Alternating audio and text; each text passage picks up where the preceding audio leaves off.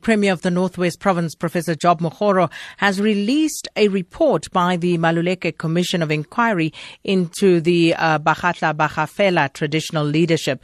In 2016, the provincial government instituted a commission to determine who the rightful heir is and also look into the flow of financial benefits in any transactions conducted by the traditional leadership. So for more on these findings, we joined on the line now by spokesperson of the Premier of the Northwest Province, Vuyisile Ngesi. Thanks so much for your time this afternoon. Good day. How are you? I'm very well, Mr. Ngesi. If you can just briefly take us through first for the benefit of our listeners, looking at the terms of reference for this particular investigation. Look, there was numerous terms of reference, but just to summarize them. One, they dealt with the chieftainship. A portion of them, almost half of them, dealt with the chieftainship.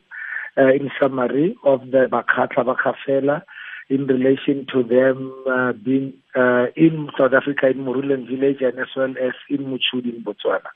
The second one also dealt with, like you earlier alluded, the flow of monies that were intended for the benefit of the community, as well as non-compliance to enabling legislation by the traditional council, such as having made the financial statements available to the community on a regular basis as expected by the law. Now, in the interest of time, I'm going to ask you to please just briefly take us through the more salient findings here. Yeah, the more salient findings here is that there was non-compliance with enabling legislation. Secondly, there's money that was intended for the communities that cannot be accounted for, running into billions of rands. But over and above that, one of the findings in relation to the chieftains, the main finding was that the paramount chief of the Bakgatla Ba Kgafela people remains Kgafela the second, who's in Botswana. That he remains the paramount chief, but due to the laws governing leadership, traditional leadership in South Africa, he cannot govern in this country. He can only nominate and recommend in line with our laws this side of the country as to who should rule there in Morule. And then beyond the findings is that the commission has recommended to the Premier to, one, appoint as an administrator to, in terms of the Northwest Traditional Leadership and Governance Acts of 2005, to appoint an administrator to take control of the affairs of the Traditional Council, as well as establish systems and processes for accounting, for financial accounting by the Bakgatla Ba Kgafela companies, and also to appoint a forensic investigating team to immediately conduct a comprehensive investigation into all transactions and financial affairs of the tribe and its companies, but also to ensure that members of the Traditional Council are equipped and capacitated the necessary skill to carry out their functions as members of that council. Those are the immediate recommendations that the Premier needs to put in place. The Premier is hard at work to ensure that before the end of this week, those processes are kick-started. So with regard to jurisdiction, with the paramount chief sitting in Botswana and, as you had outlined, therefore unable to exercise certain powers, how do you envisage this is going to work going forward? Because isn't this exactly why the problems emanated in the first place? Basically what the commission found out was that in relation to the paramount chief, it has always been custom and tradition. That's how it has been done previously. It's only now that they're starting to experience problems in the reign of Kosinyalala Pilani in Murudeng and the paramount chief Kgafela in Mochudi. Prior to that, the late Khosi Tidimane in Murudeng and the late Khosi Kgololentse in Mochudi had a good working relationship.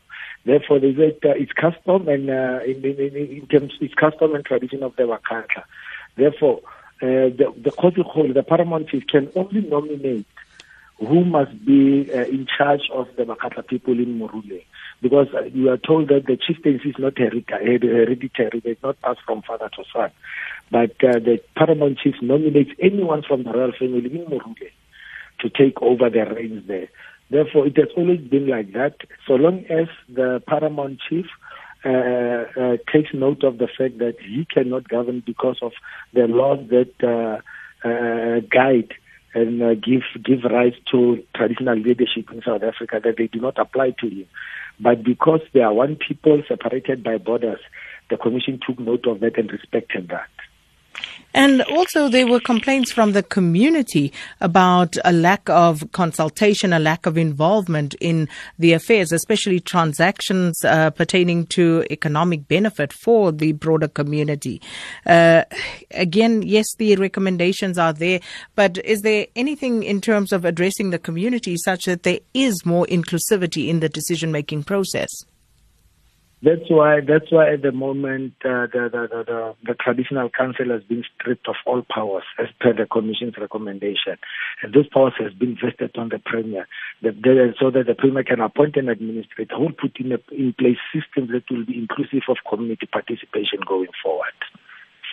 And then just finally, with regard to the monies that have gone missing, and you did indicate that, of course, this was one of the recommendations here to appoint a forensic investigating team to conduct a comprehensive investigation. But how much are we talking about, more or less? Like I said earlier on, it's running into billions of rands. Because at one transaction that is stated, for example, is money that were deposited into one account in the month of October and it disappeared by the month of December. That was about $98 million. So if you just take that amount alone in terms of rents, it can tell you of the magnitude of the amounts involved. And that is only one transaction that you're referring to. There's a whole lot of other transactions that are very clear in the report that was made public. That is staggering. And in terms of those found to be in the wrong, what sort of action are you envisaging here? And also the community who are meant to benefit from this, the community at large, what sort of benefit do they stand to derive from these processes? I think at this moment, like the Premier said, let's allow processes of law to take its course.